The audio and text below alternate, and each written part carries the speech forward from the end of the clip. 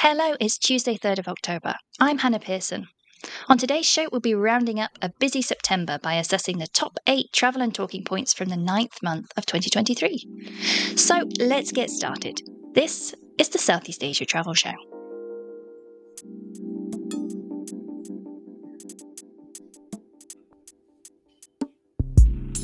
Hello, wherever you are in the world, and thanks for listening in. So, we are officially into the fourth quarter of 2023, and this is traditionally a busy part of the calendar for travel and tourism. Busy season in Thailand, Singapore, Malaysia, and across the region.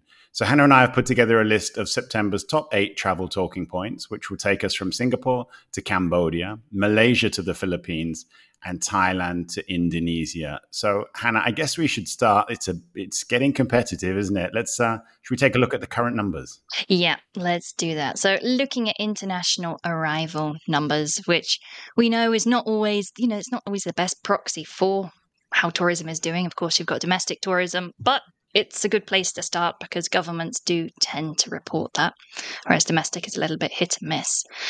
So if we're looking at international arrivals numbers, Cambodia, we're in at about 3 million from January to July. So they're actually reached 80% recovery versus 2019.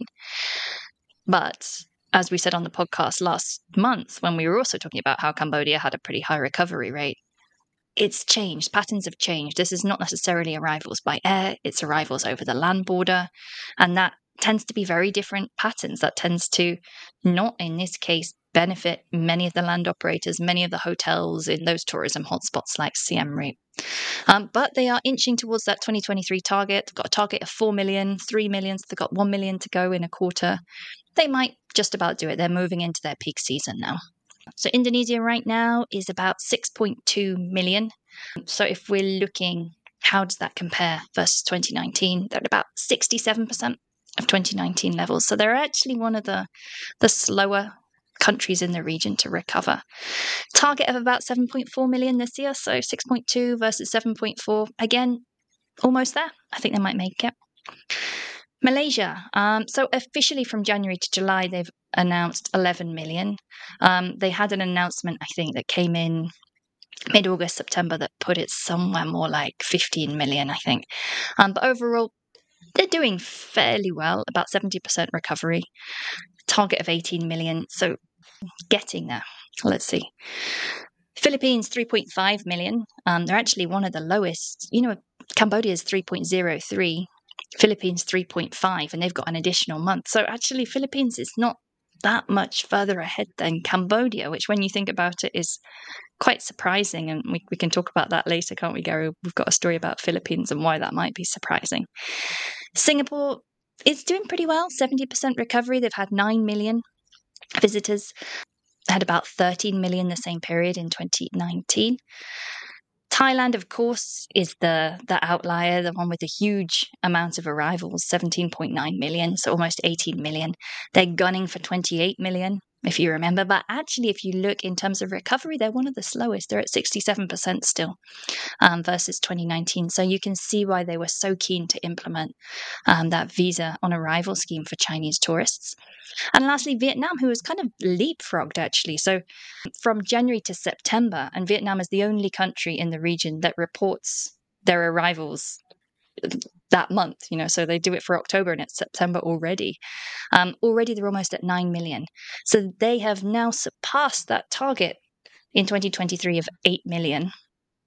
But that always leads me to wonder, Gary, have countries just really lowballed when it comes to targets this year, just so that they can have a positive story to talk about, we hit our target? That doesn't really mean anything much, though, does it? No, it's a good point. Lowball, absolutely. Vietnam, for sure. I mean, they really lowballed themselves with 8 million target. And as you say, they're almost at 9 million already. And they had a slow start, though, didn't they? So they've recovered really well in the second half of the year. Thailand, I mean, you mentioned that it's quite a low percentage, but it's just got the highest bar to reach, hasn't it? It was almost more or less 40 million visitors in 2019. The new Prime Minister, we'll talk about Thailand in a minute, but the new Prime Minister wants to hit 40 million next year in 2024. Yeah, the rest of the countries, Philippines, I agree with you. I mean, that seems a remarkably low figure, 3.5 million visitors so far this year. Not far away is Taiwan. Taiwan actually welcomed its millionth visitor quite recently. So Taiwan actually has more inbound visitors than the Philippines, which is astonishing. It is, I guess, particularly because Chinese tour groups are still not allowed to Taiwan, right? Yeah, absolutely. Yeah. So there we have it, a quick roundup of where we are in the region. So winners, I suppose, in terms of absolute recovery versus 2019, Cambodia, although with an asterisk, terms and conditions apply. Slowest, Philippines at 63%. Stay tuned for the October roundup, Gary. Let's see how far things change then. I agree with that. But in absolute numbers, by far and away, the leader is Thailand. As you said there, about 18 million. I'm sure we're going to get a new update just after the Golden Week, which will take that way beyond 19, I would think. But the interesting thing in Thailand at the moment, Hannah, is just how the new government is prioritizing tourism development, tourism infrastructure development as part of ways to really fast track its economy, which, the new prime minister said is like a sick child. They have three kind of key pillars to their economy. One is exports. Well, there's not much they can do about global demand right now. The other is inbound investment. There's not a great deal they can do there because there's pretty much a slowdown worldwide on investment. So tourism, tourism is the key element here. And then, they seem to be going full guns a-blazing, don't they? Yeah, like you say, is infrastructure projects coming out of their ears at the moment. So obviously this new airport promised for Phuket. Chiang Mai is extending its operating hours to be pretty much 24/7, which they forecast is going to allow a lot more flights to land. In reality, well, I'm not sure that's the case. As you know, I'm always a little bit skeptical. And of course, we've got the new satellite terminal that just opened last week at Bangkok Suvarnabhumi Airport as well, which should really boost that capacity for Bangkok Airport. Yeah, the new terminal, I think it's supposed to be up and running at its full capacity next year, and that will increase the airport's full passenger capacity from 45 million to 60 million per year. Now, that's the capital. I wanted to draw attention to Phuket, Hannah, because when the Prime Minister went to Phuket, his first visit was at the beginning of September, he talked about a second airport there. There's already progress on extending the current airport. I think they're going to expand that from 12 million passengers a year to 18 million passengers a year. And there's also going to be a second airport. Is that currently the situation, or have they decided against that? Do you know? I'm not too sure. It seems to be lots of different reports coming in from from different press, as always in Thailand. But the latest looks like new airport for Phuket, perhaps. So let's see how that plays out. And of course, as we always say, these big infrastructure projects tend to take years to also come off. You've got your feasibility studies and everything else that normally have to go on. So by the time they finally decide, everything may well have changed by then anyhow. Yeah, true. So just to sum that up, a new terminal at Suvarnabhumi, perhaps two airports in Phuket, an terminal extension in Krabi. Phang Nga looks like there may be an international airport there. Still not quite clear about that either. And as you say, Chiang Mai is going to be opening 24/7 around the clock, it says. So I guess that'll just be for the peak season through to about March. Beyond that, there doesn't seem to be any decision at the moment. Yeah, so it's really full steam ahead, and let's see. Certainly, a lot of these airports, I think, were already operating at capacity in 2019, but we're not yet back at that capacity yet, are we? For 2022, we were seeing those recovery levels for Thailand just at 67% still. But it's good that they're planning ahead. Clearly, still got those very big ambitions. Do you remember, what was it? Was it the target of 80 million by 2030, perhaps, the arrival numbers? I guess they're still gunning for that. There's just huge competition around the region. I was at Hong Kong Airport recently. Their new phase of their airport, I think, comes online. I think it's next year or the year after. That's huge. That the expansion there. Singapore is building a whole new terminal. Vietnam is talking about, or is underway of building new airports. KL, I don't think anything's going to happen at KLAA, but there is talk of expanding Subang Airport. So the hubs are going to be expanding, aren't there? And there's going to be even greater competition for passengers. Yeah, exactly. But I guess the big question then to ask is, of course, how does this play off against the government's aims to be a sustainable tourism destination? And how does this play against those aims of trying to disperse tourists throughout a country rather than just developing these big tourist areas or main city locations like Bangkok, like KL, like Ho Chi Minh. How do you encourage people to visit the secondary cities, the tertiary cities? It doesn't seem to be that much focus on that right now. True, which brings us to our third talking point for this month, Hannah, and that's Bali. That's the plan for its entry fee, 150,000 rupiah in entry fee, which looks like it's going to be put into place at the beginning of 2024. It does. I mean, and we always laugh about the 300 Thai baht Thailand tourist fee and how I'm incredibly skeptical that will ever come off. And actually, interestingly, that's not even been in the press, has it, since the new PM came in? I've not seen any press coverage about that. Oh, let's see what comes up. But of course, Bali in the meantime has proposed its own. There's 150,000 Indonesian rupiah tourist fee that would go towards different things. Different reports say different, maybe sustainability, maybe towards infrastructure. Not entirely clear, but it seems that it may actually go ahead.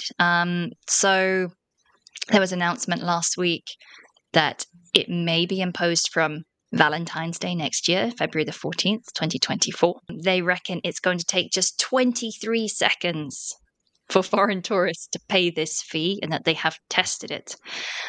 So they are assuring tourists, that there's not going to be queues because it just takes 23 seconds. They're talking about how they're going to have these cubicles there. Each one has 2 officers to make sure that they can get through everybody.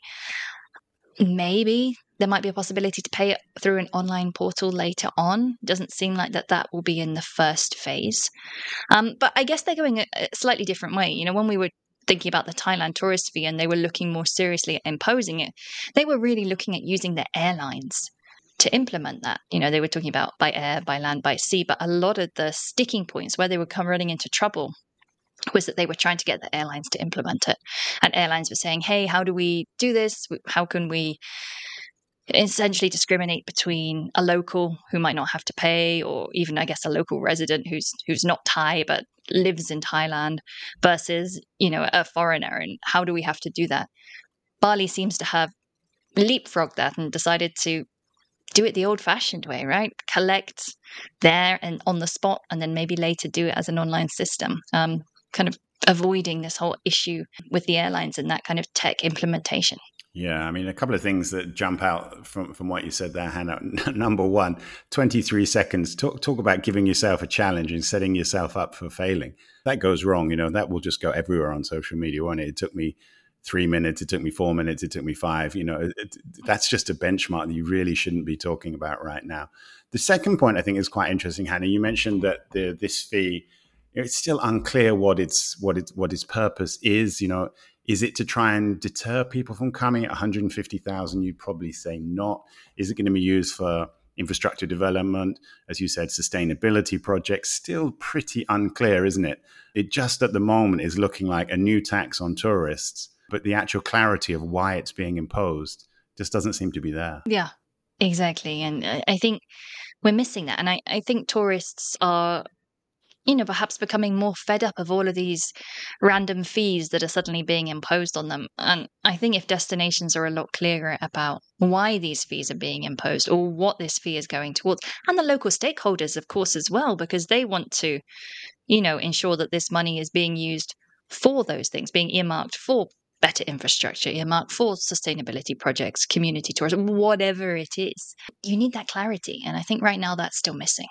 Absolutely. So let's move on to number 4, Hannah. This is less about infrastructure. This is more about scare tactics, really. 2 movies in China released, I think, at the end of August have created huge media hype around the world and a lot of interest on Chinese social media because both of these movies relate to scams and frauds and some of the unsavory elements of countries in Southeast Asia. The first movie, I think, which has probably got most attention is called No More Bets, which kind of links to the casino elements of some parts of Southeast Asia. And the other one is called Lost in the Stars, and that also is quite grim. There's quite a nasty twist in that one. These two movies have created this kind of impression that it's dangerous to travel to Southeast Asia. Neither of them actually specifically mention a particular country, but everybody's kind of making their own assumptions on that. And as you noted, I think at the weekend, Hannah, this is actually impacting tourism boards, and they are trying to work out whether it's going to impact them, what the impact will be longer term. The media has really picked up on this, that, it's scaring away Chinese travelers. That's a dangerous thing with Golden Week here right now. I would suspect that the actual impact will be longer term. It's not going to be just immediate. But I've been asked about this quite a lot by Chinese media over the past month. I was in Macau last week and it was a talking point. A few people asked me about it there, and they were in the travel industry. So, it has had an impact. What it will actually do in terms of arrivals, I guess it's probably a little bit too early to say. Yeah, it's a really interesting one, isn't it? Because, I was in Hokkaido at the Adventure Travel World Summit, and one of my colleagues came over from China, and we were discussing this, and this was beginning of September. And she was saying, pre-pandemic, if you were saying that you were going to Thailand on social media, everyone would be like, wow, that's amazing. That's really cool. And she said, now, if people are like, oh, I'm going to Thailand, the comments are more like, oh, be careful. Are you sure it's safe? That's an anecdotal thing, but it was very much in my mind as we've been seeing all of these news headlines around this. And, Cambodia's upset about it. They're asking the Chinese ambassador to Cambodia to do something about it. Myanmar, and I love this, have said that it has tarnished Myanmar's image of the country. I think it wasn't the movie, Myanmar. Thailand are also upset, worried potentially about the impact. And the Thailand PM, has really said that they're going to work together with China to combat fake news around this kind of thing. But look, Gary, even if you look at Malaysia or Southeast Asia, there have been a lot of headlines, even in Malaysia recently, about Malaysians going to Bangkok and almost being kidnapped, or a Malaysian woman who went missing in the Golden Triangle when she was visiting northern Thailand. So I'd say it's in China, but there is also a little bit more heightened fear, I think, in Southeast Asia as well. Yeah, definitely. I mean, there was that case, wasn't there, earlier in the year of the Cambodian casino where there were, I think, some Vietnamese had been kidnapped and held against their will, and they ran out, and you saw the videos of them escaping. And there's a lot of scams going on. I mean, your mobile phone every day you're getting somebody trying to scam you on your phone through a text or a call. It's quite virulent in the region. I can understand why, particularly from China. The Chinese social landscape is pretty safe. It's a very safe country. Most Chinese have been isolated within their country for 3 years. There is naturally a tendency to be very self-aware, very concerned about personal security when they travel. And right now, it's making people scared, I think. But I think the interesting thing that this shows is two things. One, certainly the power of Chinese social media. I mean, so many tourism boards, so many travel providers try to market the good stories through Chinese social media. But bad news travels equally quickly, probably even faster. And that's something, in terms of reputation management that needs to be looked at, I would guess. And the other part, I think, is, the different use of movies. If we go back 10 years, I mean, I don't know if you remember the movie Lost in Thailand, Hannah, which was released right at the end of 2012. It was a knockabout comedy, 3 Chinese that were traveling around Chiang Mai. Now, this movie had the opposite effect. It was a good news story. It was fun. It was knockabout, and it really kickstarted the outbound surge of Chinese travel into Thailand, particularly in 2013. So, 10 years ago, it was all good news stories and reasons to go to Thailand. At the moment, 10 years later, the whole focus of those movies has changed, and it's about the social landscape and the fears. Which is quite interesting, I think. It is, and I think you make a great point about the Chinese social media and the power of it, because again, the last week we've seen, and this is not related to the scams, but again, things that have gone viral on Chinese social media. This whole incident about an Airbnb in Sabah allegedly having a spy camera in it that was spying on its Chinese tourists staying there. And Philippines, you had this whole incident of one of the security workers allegedly swallowing these dollar bills that they had allegedly stolen from a Chinese tourist. So it's like you say, it's something that destinations have to be aware of, tour operators have to be aware of, both the good and the bad side. Yeah, definitely. I agree with that, particularly post-COVID. We are in a different world now. We are in a different scenario.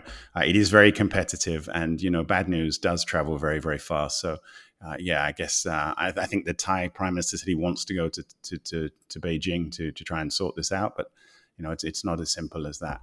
Yeah, it becomes a political issue as well as a tourism issue. So let's move on to something that's a bit more palatable, Hannah. This is Singapore. Singapore Tourism Board released a new video campaign last week. I think it's the first for 3 years. And very, very inspiring. I thought it was great. I thought it was one of the best things that they've done. It's called Made in Singapore. And it really turns the destination, it's very, very up-tempo, very, very modern, very, very segmented into different sections. I think it's only about 1 minute, 20 seconds long, very, very fast, beautifully lit. It looks like a movie trailer.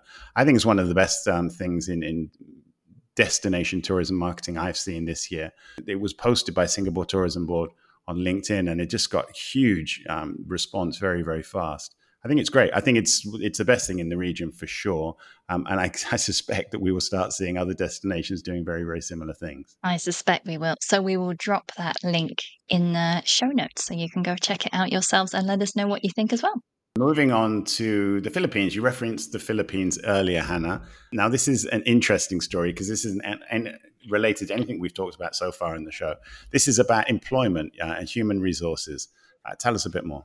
Yeah, exactly. So the Department of Tourism Secretary has big aims for the tourism industry in terms of employment. And she hopes that by 2028, so in just 5 years' time, tourism workers will count for 34 million Filipino workers. So let's put some context around this 34 million. So right now, the WTTC do these reports. They do these reports every year, which assess the economic impact and also the number of people who are employed in the country in terms of tourism. So right now, as of 2022, they estimated that about 7.8 million Filipinos were in the tourism industry, so about 16.7% share of the total jobs. By 2023, they forecast that's going to be about 8.6 million. In 2019, it was about 9.5 million. So 9.5 million is already about 1 in 5 jobs. Population of the Philippines is 114 million. So if you're following all of these sums, and there's a lot of numbers out there, basically the number of people employed in the Philippines tourism industry has got to grow from, even at its peak, 9.5 million in 2019 to 34 million in 5 years' time.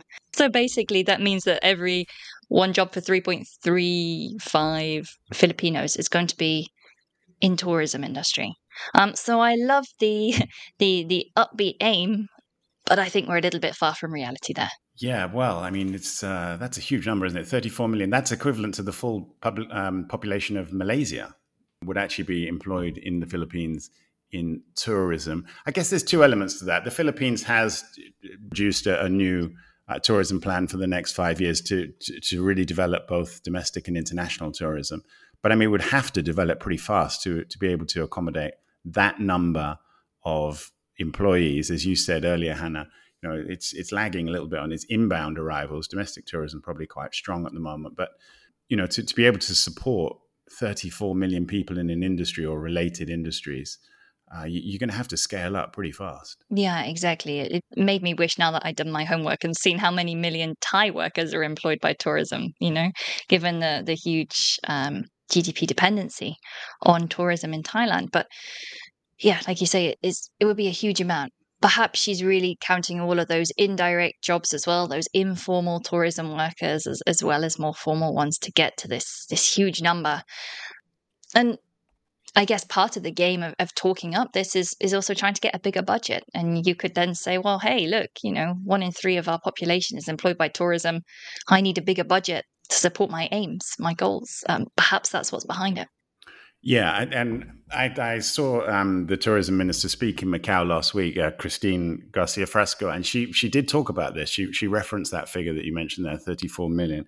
And she said the aim is, as you said, which is a good point about increasing the budget, that the aim is to actually make tourism national. She said it's not national enough at the moment. There's too many parts of the Philippines that are missing out on the benefits of tourism, missing out on the job opportunities, and missing out of the economic flows that come with that. She wants to expand development across the countryside, particularly into areas of northern Philippines and Mindanao. But as you said, to do that, it's a great objective, and you really want to level up the country, but it just takes time to do that. Absolutely. 5 years is perhaps a little bit too short. So let's move on to another story. And this is probably one that's closer to our hearts or stomachs, Gary, as I know we've both flown with Malaysia Airlines in the last month or so. Tell us, what's the latest with Malaysia Airlines? Well, it's an extraordinary story, really. Malaysia Airlines decided to part ways with its catering company, which I think it's had a relationship for, well, I think it's like 2 or 3 decades, isn't it? That's been providing the food on board for Malaysia Airlines. Parted the ways about a month or so ago. And Malaysia Airlines issued a press release saying that it is temporarily adjusting its in-flight meal offerings on specific domestic and international routes as it transitions to a new catering service provider. During this period, guests may encounter some modifications to the usual in-flight meals. Now, as you said, we've both flown Malaysian Airlines in the past couple of weeks. Certainly the meals are modified. The staff looked a little bit embarrassed, I thought. It's an extraordinary story. And I guess probably the most interesting point that I've seen from this is who does it choose next as its catering service provider? Because it's a big airline. It does need scale and capacity. Enter Tony Fernandez and AirAsia, who's saying that he would actually provide the Santan meal service to Malaysian Airlines if they asked him. I suspect they probably won't. But this is just an extraordinary issue, I would say, as we enter the fourth quarter of 2023, probably the most important tourism year in Malaysia's history. Malaysia is known for its food. It promotes itself as a culinary destination. And yet its airline has parted ways with its catering service. Pretty unfathomable. Yeah, it is. And to have parted ways with a caterer, okay, I mean, these things happen.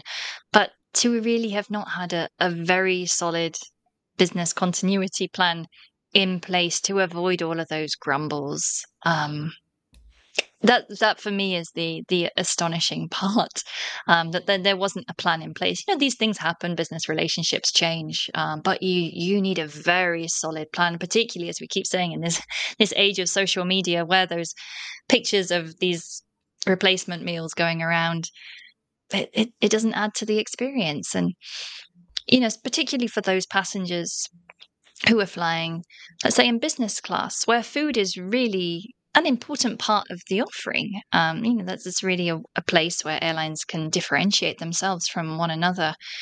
If you're being served a rather sad meal, you're not going to feel like you got your money's worth, are you?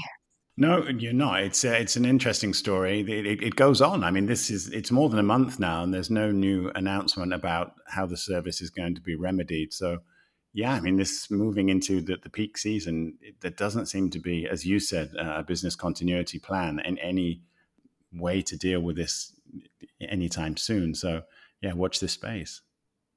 And that takes us on to our final story for today, Hannah, which is good news. We're going to finish on a bit of an upbeat note, and that's UNESCO World Heritage sites being added in Southeast Asia. 3 new ones. Tell us more.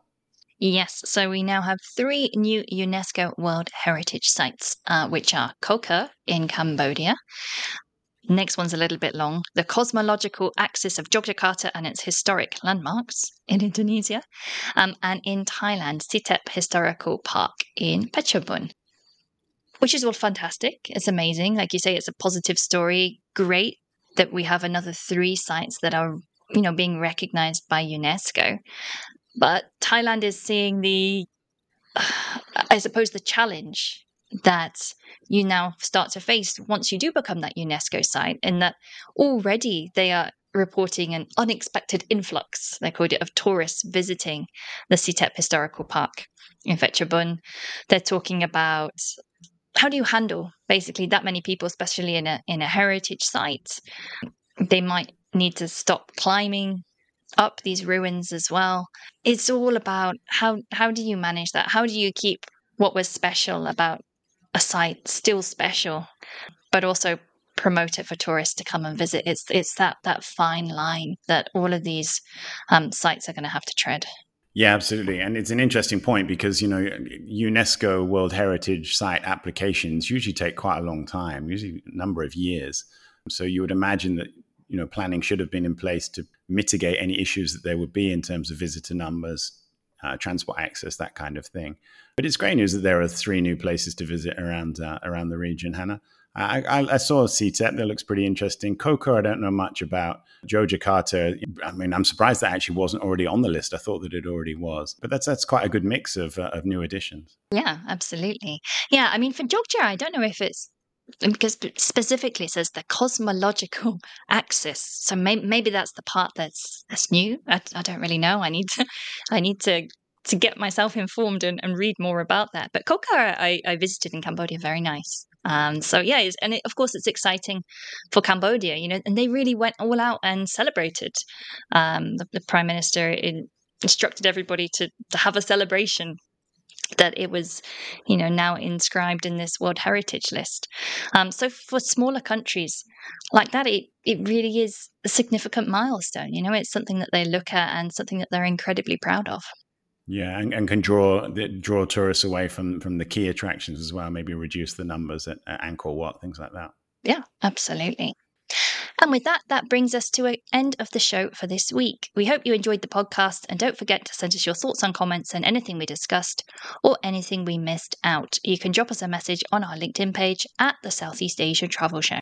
Yep, and as always, you can catch up with the Southeast Asia Travel Show's full back catalogue on our website, the seasiatravelshow.com, and you can find us on any international podcast platform. So that's a wrap for today. We'll both be back next week to discuss more travel and tourism in Southeast Asia. See you then.